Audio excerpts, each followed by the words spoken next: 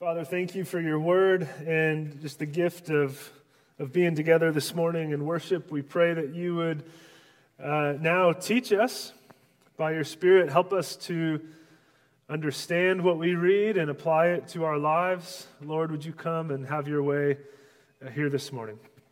It's in your name we pray, Jesus. Amen.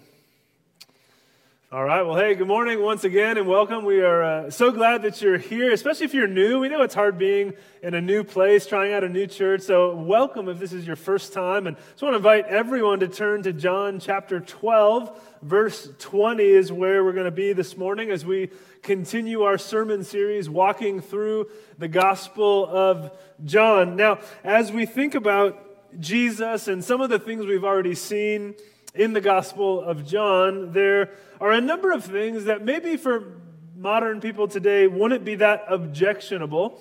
Or for people in Benicia in 2022, there are things like the powerful teaching of Jesus that people would be drawn to, or the compassion of Jesus for sinners or for outsiders that would be appealing to us, or we'd be drawn maybe even towards the miracles and the healings of Jesus.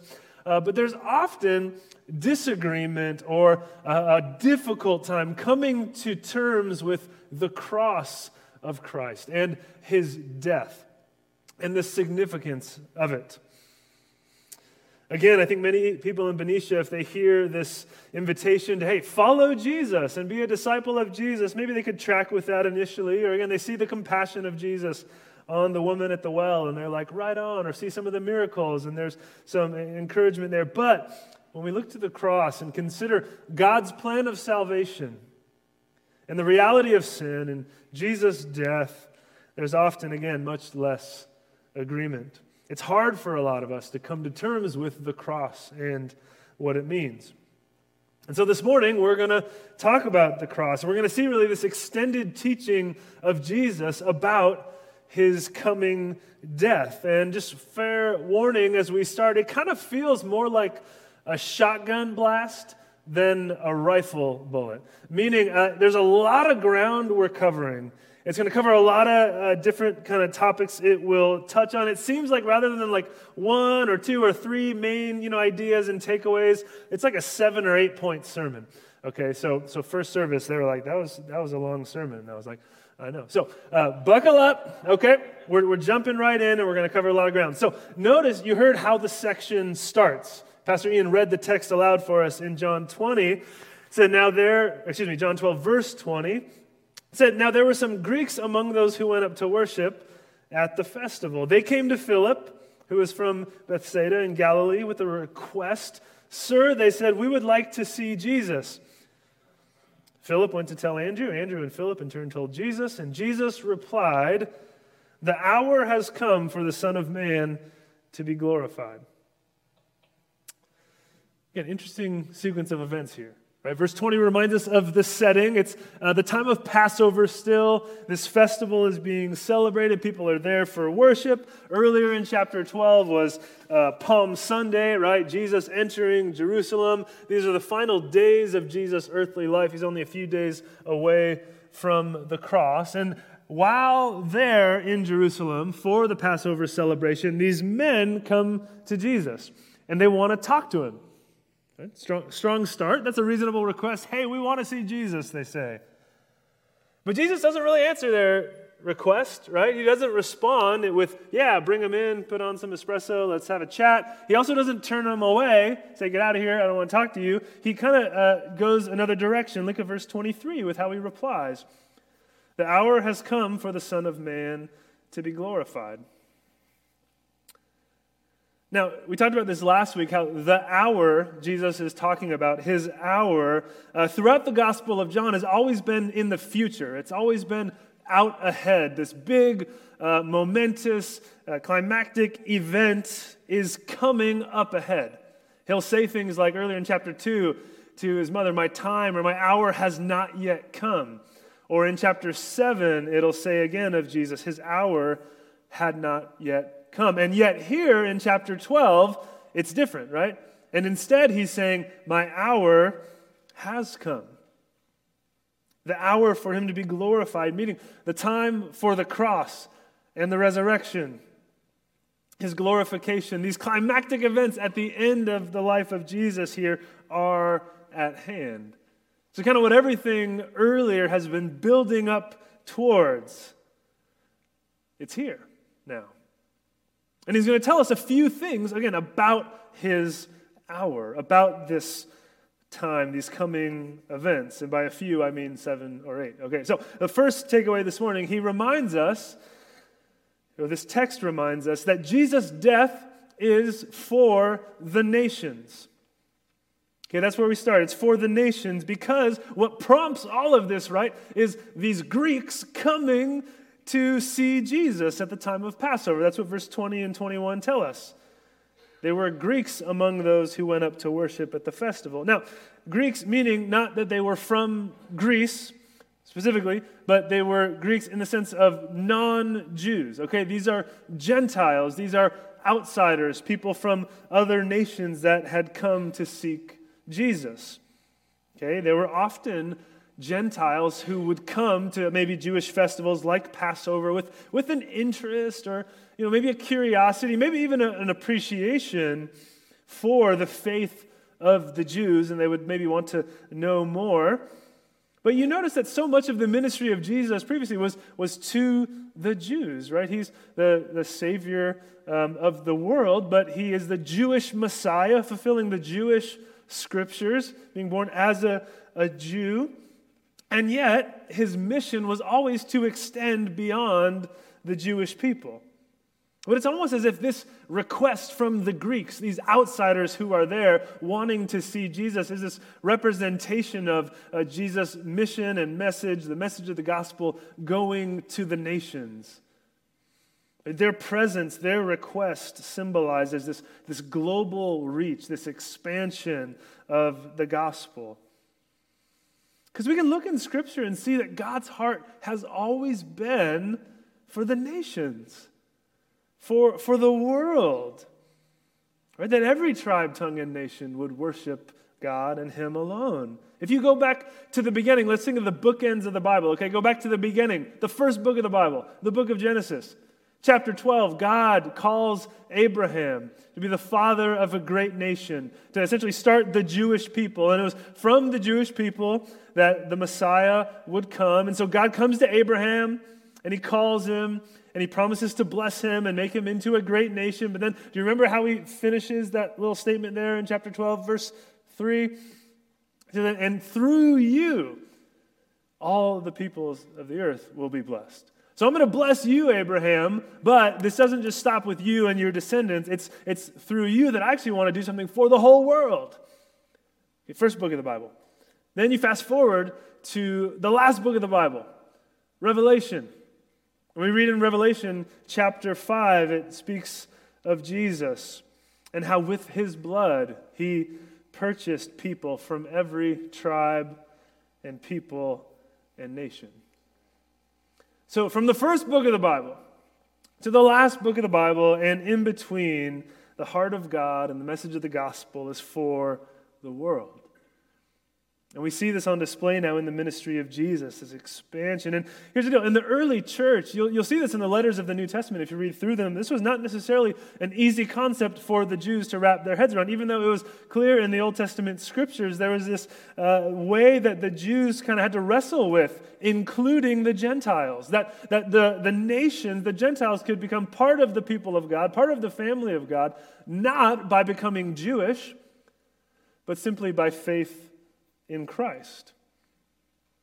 That in Christ now there's this new, beautiful, multi-ethnic family that is created. There's now unity in Christ across racial and ethnic lines, unlike anything that the world had seen before.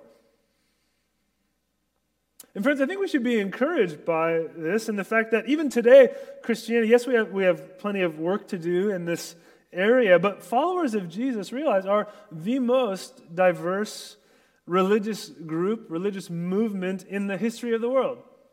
I want to share with you this chart that was from a Pew Research study a few years ago, and it shows the geographic distribution of religious groups. So on the side, it's, again, Hindus, Buddhists, and so on, all the way down. The second from the bottom is Christians. And the colors there represent different parts of the world. So the blue being Asia, the green being, I think, sub-Saharan Africa, then Europe, and Latin America, and North America, and so on. And so notice that many religious traditions, movements throughout the world are pretty isolated geographically and are kind of reserved to maybe one or a few people groups. But notice that the second from the bottom, the Christian column, how evenly spread out its people are from almost, pretty even chunks of Asia, Africa, Europe, Latin America, North America, and so on. It's encouraging to see this because we see how truly the message of the gospel, and I know it's a little hard to read, but has spread to the nations. Author Rebecca McLaughlin speaks to this and kind of the significance of this by saying, many of us associate Christianity with white Western imperialism. And there are reasons for this, some quite ugly, regrettable reasons, but most of the world's Christians are neither white nor Western. And Christianity is getting less white Western by the day. Again, in conversations with non-Christians and comments maybe you'll hear or see in the media, one of the negative takes is that Christianity, as her quote says, is it's a kind of white Western religion. But notice, again, the majority of Christians are not white or Western. So it reminds us of the global reach of the gospel, that we are part of this big, beautiful, diverse family of God throughout all the world, all because of Christ. And so in the text, we see that the Greeks and their requests represent this global mission of Christ. Second thing we see as he speaks of his coming death is that we're reminded that his death is required for life. Look at verse 24. As he continues, "Very truly I tell you, unless a kernel of wheat falls to the ground and dies, it remains only a single seed. But if it dies, it produces many seeds. Anyone who loves their life will lose it, while anyone who hates their life in this world will keep it for eternal life. Whoever serves me must follow me, and where I am, my servant also will be, and my Father will honor the one who serves me." So he uses an illustration from the world of agriculture, as he often does, speaking about seeds and plants and farming, things like that. And he makes 2 points here. First is that his life is really like a seed in the sense that he must fall to the ground, he must die in order to bring about new life and fruit. And this is the logic of the cross, right? It's in his death that we experience new life. And if he is spared from death and does not die, then much like a seed, then fruit will not come from it. His suffering brings about our peace and freedom. But notice here that he's not just speaking about his death, right? Because in a way, he's speaking about ours as well. What does he say in verse 25? He says, "Whoever loves their life will lose it. And anyone who hates their life in this world will keep it." In other words, we as followers of Jesus have to experience a kind of death in order to embrace this new life with Christ. It sounds a lot like what he said elsewhere, where he says, "Whoever tries to save their life will lose it, but whoever loses their life for me will save it." But if we try to hold on to our life, cling to our priorities and our selfish ways and doing things our way, then we will lose our lives. And yet if we die to self, deny ourselves, take up our cross and follow Jesus, it's ironically in that death that we find what true life is about. And so the call to follow Jesus means that we have to die to ourselves, meaning we prioritize Christ and his kingdom above our own preferences and desires. And it's not just self-denial or hating your life, as the text says, for the sake of self-denial, but it's so that we can turn and embrace Christ. and follow him, right? Verse 26, it says, our life is found by receiving Jesus and following him. And we can't receive Christ and follow him if our hands are full already with our own ways. Thank you very much.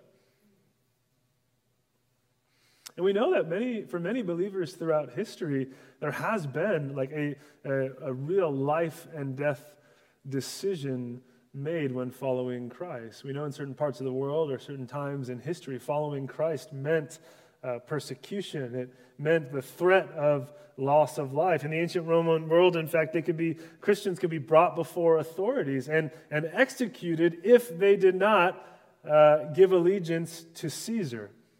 They had to, in that moment, deny Christ and pinch a little incense towards Caesar, say Caesar is Lord, and they'd be free to go. But if they couldn't do that, they would be sentenced to death. And so for many people, this has been life and death. And yet for us here, right, in the West, there's a relative safety and protection, and likely we're not being executed for following Jesus. And yet there's still this call to die to self and embrace Christ no matter the cost. To say, Lord, it's you and your way. Lord, wherever you have placed me, how can I use my time and my money and my priorities and my goals and direction in life to be about you? How do you want to use me? Following Jesus requires death. And it's been said that salvation is free, right? It's a free gift. And yet it costs us everything. This high cost of discipleship. And I know you might be hearing this and you're like, that's pretty extreme. Is this like the Navy SEAL Christian training course? Like there's like the Marine Christian training course, and then there's like, the pedestrian Christian, like entry, like basic Christian training. Is this like only for the real serious Christians? Like there's that Bible guy down the street who's like really kind of quirky and serious. Like that's for him, but like the rest of us, it's going to be kind of like more casual, right? No, but Jesus is talking about basic discipleship here, right? If anyone would follow me, whoever would come after him. And so the reality is for each of us, following Jesus can't neatly fit into our lives. Right? If following Jesus is convenient for us, then there's a chance that we're not actually following Jesus. And so I asked the same question a few weeks ago. We have to consider, has following Jesus cost you anything? Has it cost us anything? I know for many of you it has. I know for many of you, you have given time and money, and you're generous with both. You have reoriented the priorities of your life to follow Jesus. I know for some of you, it's led to some really hard decisions where you've had to say no to certain things, or maybe certain people or relationships because of your commitment to Christ, and maybe a part of you really desired something, but you knew that God had something else for you instead. I know it's cost some of you comfort. I know some of you have had to open up your lives in ways that are really inconvenient in order to take care of those in need. I know that many of you have given, again, a lot of thought and intentionality to caring for the vulnerable in Jesus' name. I know many of you support Kids with Compassion International, bringing people out of poverty in Jesus' name. So I'm not saying this assuming that it hasn't cost you anything, but we do have to ask the question for each of us, what has it cost us? Not because it's the cost that earns salvation, right? It's a free gift. But then we should see some fruit. We should see some change of course and change of direction in response to this Jesus.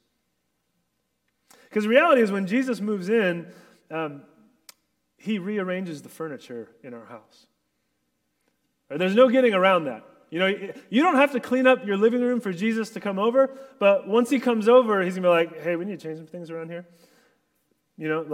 We're gonna get you some new furniture. We're gonna take a trip to IKEA because this isn't working. Okay, I'm glad to be here. I love you, but have you ever heard of a coaster? We're gonna go and that painting, we're going to burn it, get that out of here. Like, we're going to new rug. We need to figure some things out. When Jesus moves in, he rearranges the furniture. We don't have to rearrange it in order for him to move in, but once he's there, he's going to change some things.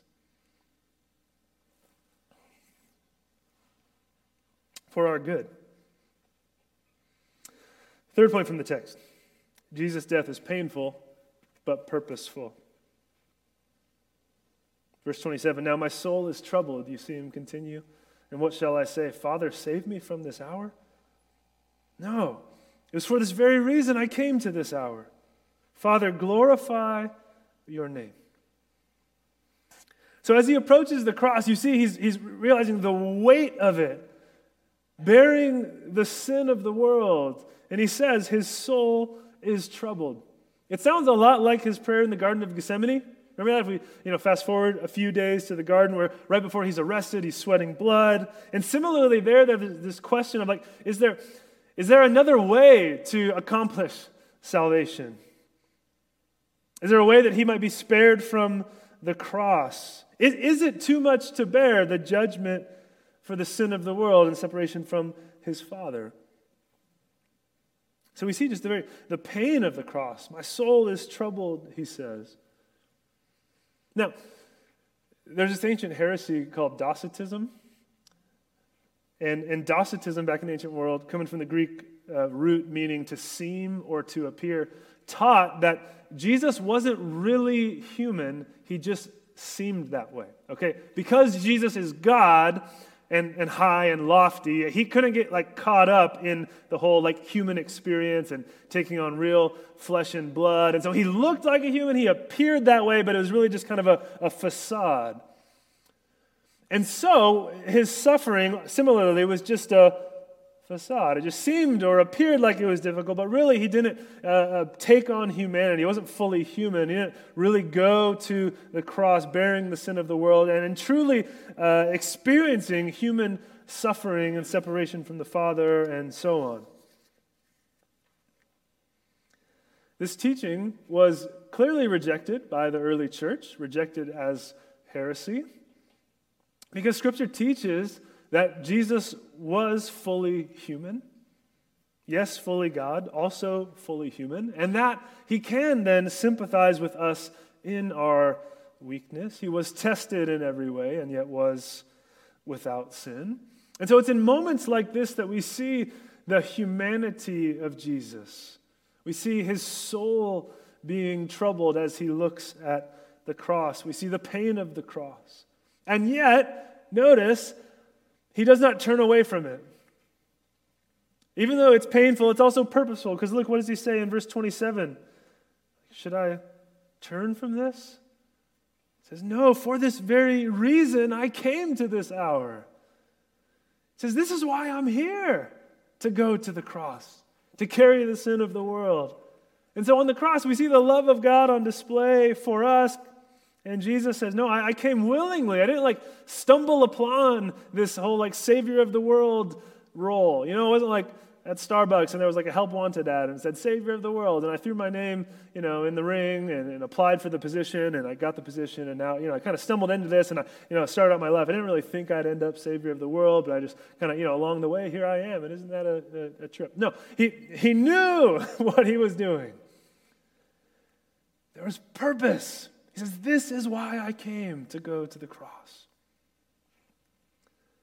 We have to see the purpose and intent of Christ and the will of God on display here. Because today, even in certain Christian circles, there's this effort to kind of downplay the purpose of the cross or the will of God in the cross, or will teach or explain the cross as some sort of tragic accident, or isn't that sad that happened to Jesus? And it wasn't really necessary. Some kind of progressive Christian authors will say, well, Jesus didn't have to die. It wasn't necessary. God didn't want Jesus to die, as if the Father demanded, payment for sin. And because they'll say, well, that, is very outdated and bloody and makes God look, angry or whatever. And so they'll say, hey, well, the cross was all about humanity's doing. It was all, our doing. It wasn't God's idea. And of course we see in the cross that it is our sin on display, our rejection of Jesus, the depth of depravity and the darkness of the human heart. Of course our hand is in that and on display on the cross. But we cannot ignore that the Scriptures clearly teach the purpose and plan and will of God on display in the cross. And one of the simplest ways we could respond to such an objection is by, again, looking to the words of Jesus. As Jesus says here in verse 27, this is why I'm here.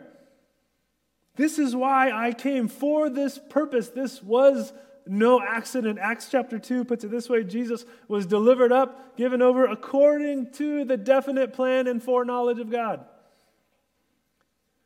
So this is God's plan of salvation rolling out. So the cross is painful and yet purposeful. We see verse 28, the next point, Jesus' death is for the Father's glory. Because he closes that moment by saying, Father, glorify your name. Then a voice came from heaven, I have glorified it and will glorify it again. And the crowd that was there and heard it said it had thundered. Others said an angel had spoken to him. Jesus said, this voice was for your benefit, not mine. We're not going to focus on the response to the voice, but what the voice says. And notice that though troubled, Jesus is resolved to go to the cross. His prayer is, Father, glorify your name. You notice Jesus taught us to pray that way, right? For the glory of our Father. He says, when you pray, Father in heaven, hallowed be thy name, thy kingdom come. Jesus taught us to pray for and pursue the glory and the fame and the exaltation of God with all things. But Jesus didn't just say, hey, you should do that. He also modeled it, right? And in this hour, he embraces the cross and desires the glory of his Father. And God responds, I have glorified my name, showing that already in the life of Jesus, his incarnation, his work, his teaching, all of it has pointed to the Father.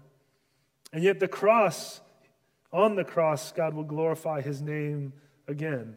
Glory is a word that speaks to worth and value and weightiness and heaviness, really. And so God being glorified means he is shown to be beautiful and worthy and valuable and supreme. And it's in the cross that we see God's glory clearly revealed. Think about how Paul puts it in Romans chapter 3. It says, God presented Christ, this is verse 25, God presented Christ as a sacrifice of atonement through the shedding of his blood to be received by faith. He did this to demonstrate his righteousness, because in his forbearance he had left the sins committed beforehand unpunished. He did it to demonstrate his righteousness at the present time so as to be just and the one who justifies those who have faith in Jesus. So notice what the text is saying. God demonstrates his righteousness on the cross. And verse 26 says he does this by showing that he is just and the justifier of those who have faith in Jesus. God is both just and justifier. Think about those two realities for a moment. Do you see how if it's just one of those realities, it's not good news for us?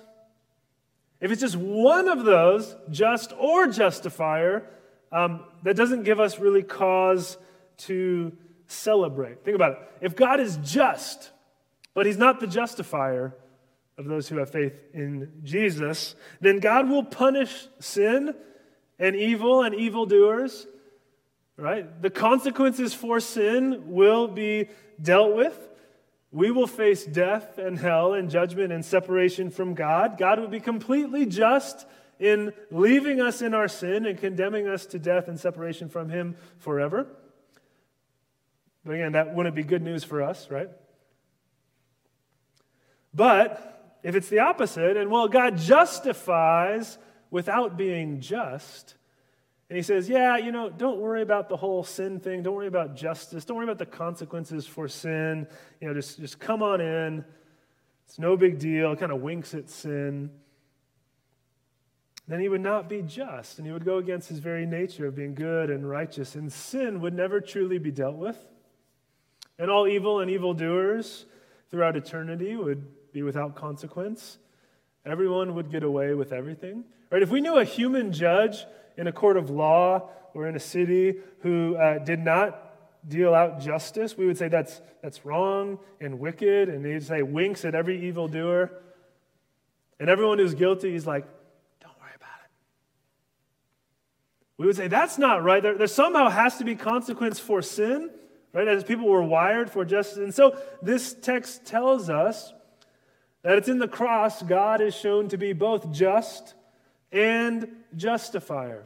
We see the justice of God and that he deals with sin and doesn't sweep it under the rug. And yet we see he's justifier, that we see the mercy of God, that he justifies those who have faith in Jesus. So justice and punishment for sin is seen to and dealt with, while at the same time sinners can be saved. Thus in the cross we see the righteousness and the glory of God. God shows his amazing wisdom and power and beauty and worth, that is worthy of our devotion and our worship. Fifth point, Jesus' death brings judgment. Look at verse 31. He goes on, now is the time for judgment on this world. Now the prince of this world will be driven out. Now, when we think about judgment according to Scripture, what do we usually think about? Something far out in the future, the return of Christ, or us dying and being before the judgment seat of God at the end of the age. And that's certainly part of it. But also we see that as Jesus goes to the cross, a form of judgment is taking place, he's saying. Judgment in the sense of the cross, again, revealing where we truly stand in relation to God. The cross being this decisive demonstration of our depravity and the darkness of the human heart. Our rejection of Christ on display. Our hard and dark hearts exposed. Throughout the Gospel of John, it speaks of the darkness of the world and our need, and the cross really shows this in this decisive judgment. This is who we are. And yet, there's also this decisive act of judgment on the ruler of this world. Do you see that in verse 31? The prince of this world will be driven out. Speaking of our great enemy, Jesus spoke of him back in John chapter 8, that on the cross he will drive out our enemy. And think about this, what appears to be victory for Satan, the death of Jesus, the death of the Son of God, is actually the way Jesus has victory over the enemy. God takes what looks like defeat. God takes the darkest day in human history and somehow redeems, transforms, uses it to bring about his victory and glory, putting Satan and the evil spiritual work of Satan to death. Ironically, turning Satan's own work against him. This powerful reversal. Do you see that? And friends, here's why this matters. We see in the cross, again, this powerful transformation and reversal. What looks like death, Jesus taking it and using it for glory and victory. I was talking with someone this week about just the depths of their circumstances. They're in a really rough place in life for a number of different reasons, and as they were talking, was sharing just a reality of despair, of shame, of kind of hopelessness, of discouragement.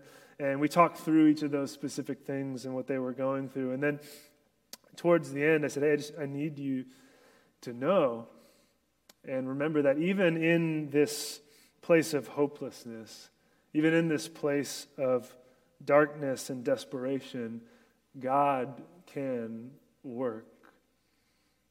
And not only can God work and show up even in our darkest hours, it seems like it's especially there that God shows up. It's especially when things feel hopeless and when we're overwhelmed and things look like death and defeat. It's especially there that Jesus, in his power, brings about transformation and victory and healing and redemption. And so I had to tell this person, don't lose heart.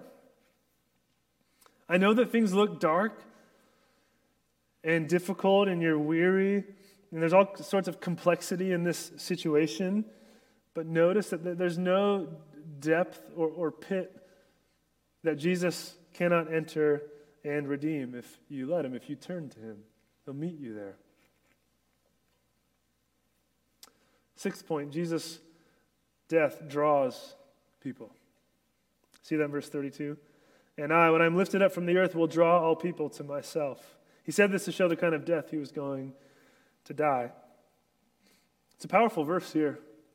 When I'm lifted up, I will draw all people to myself. Here, of course, being lifted up carries with it a double meaning. All right, so being lifted up is speaking of his death, going to the cross. Verse 33 says, but also being lifted up could mean being exalted, made much of, celebrated. And so this double meaning is on display as Jesus goes to his death. And think about the context, right? In this verse, the Greeks coming to seek Jesus, saying, we want to see Jesus. And so here now he says he will draw all people to himself. Again, a reminder that it's not about Jew or Gentile, but all nations, all people will be drawn to him. There's this invitation for whoever would believe.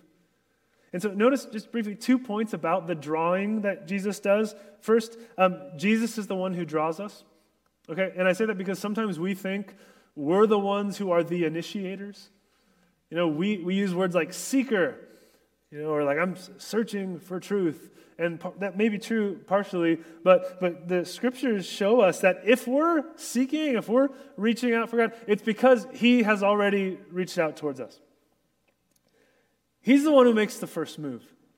Right? He initiates. He draws.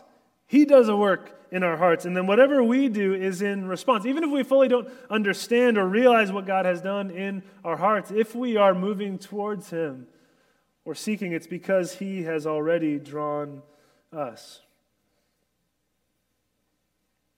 And friends, this is why we preach Christ crucified. This is why we look to the gospel every week and we sing about the gospel, because this is what God uses to draw us to himself. You don't want to just hear my wisdom, on a bunch of random life topics. We need to see Jesus together. That's why we're here. That's what we do in worship. We look to the cross. We lift him up. We make much of him. And then he does his work and he draws us to himself as we do that. Second, notice that Jesus draws all people where? End of verse 32. To myself.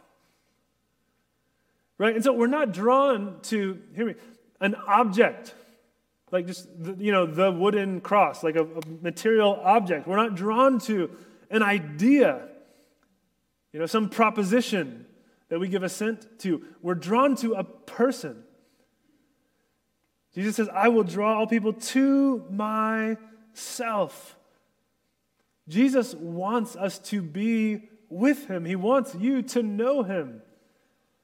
He wants you to be in relationship with him. He wants you to walk with him. And friends, it's possible to be in church, to even be in church for like a long time and embrace ideas or embrace, community or other people or embrace whatever without actually embracing Christ and actually trusting in him personally.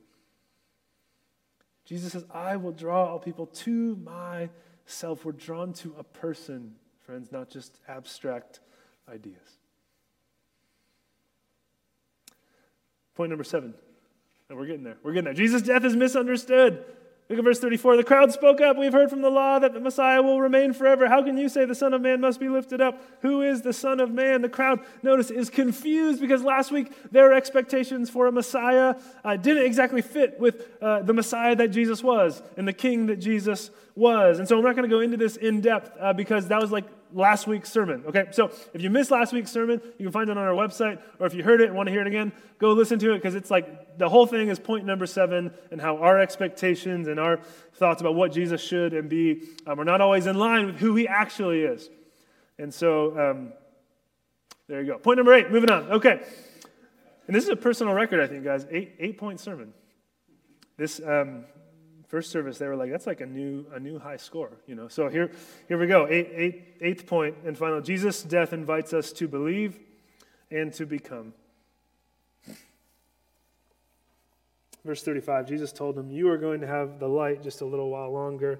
Walk while you have the light before darkness overtakes you. Whoever walks in the dark does not know where they are going. Verse 36, believe in the light while you have the light so that you may become children of light. When he had finished speaking, Jesus left and hid himself from them.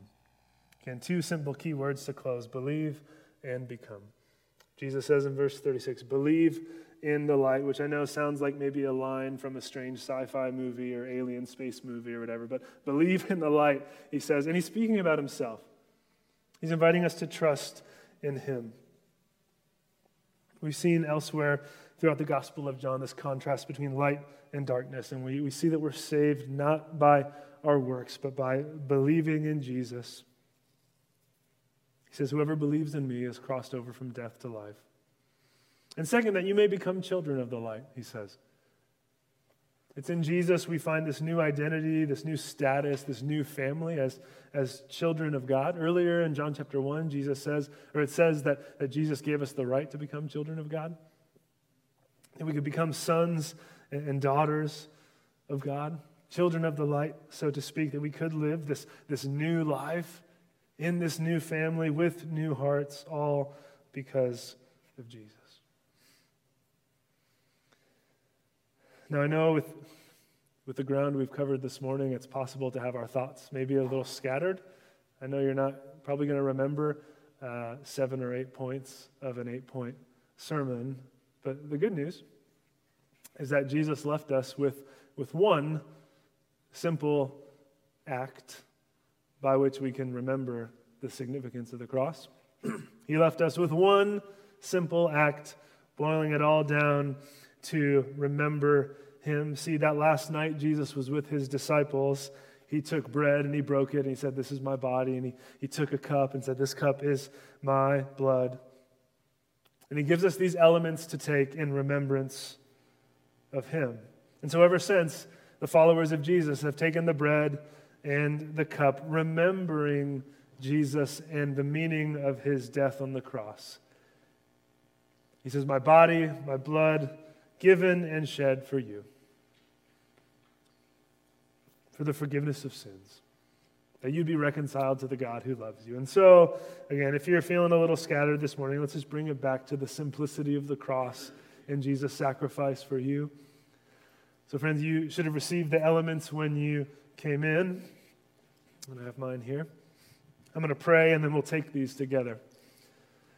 Lord Jesus, we love you and we thank you for your word, that you have made yourself known to us and you've taught us about your coming death and what it means.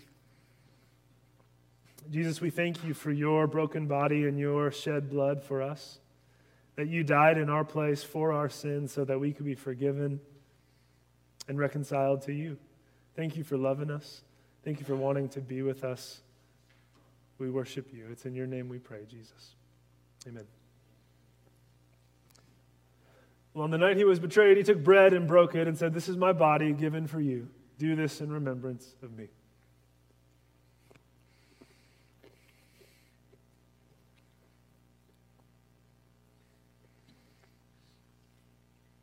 And in the same way, after supper, he took the cup. He said, this cup is the new covenant, my blood, poured out for you. Do this in remembrance of me.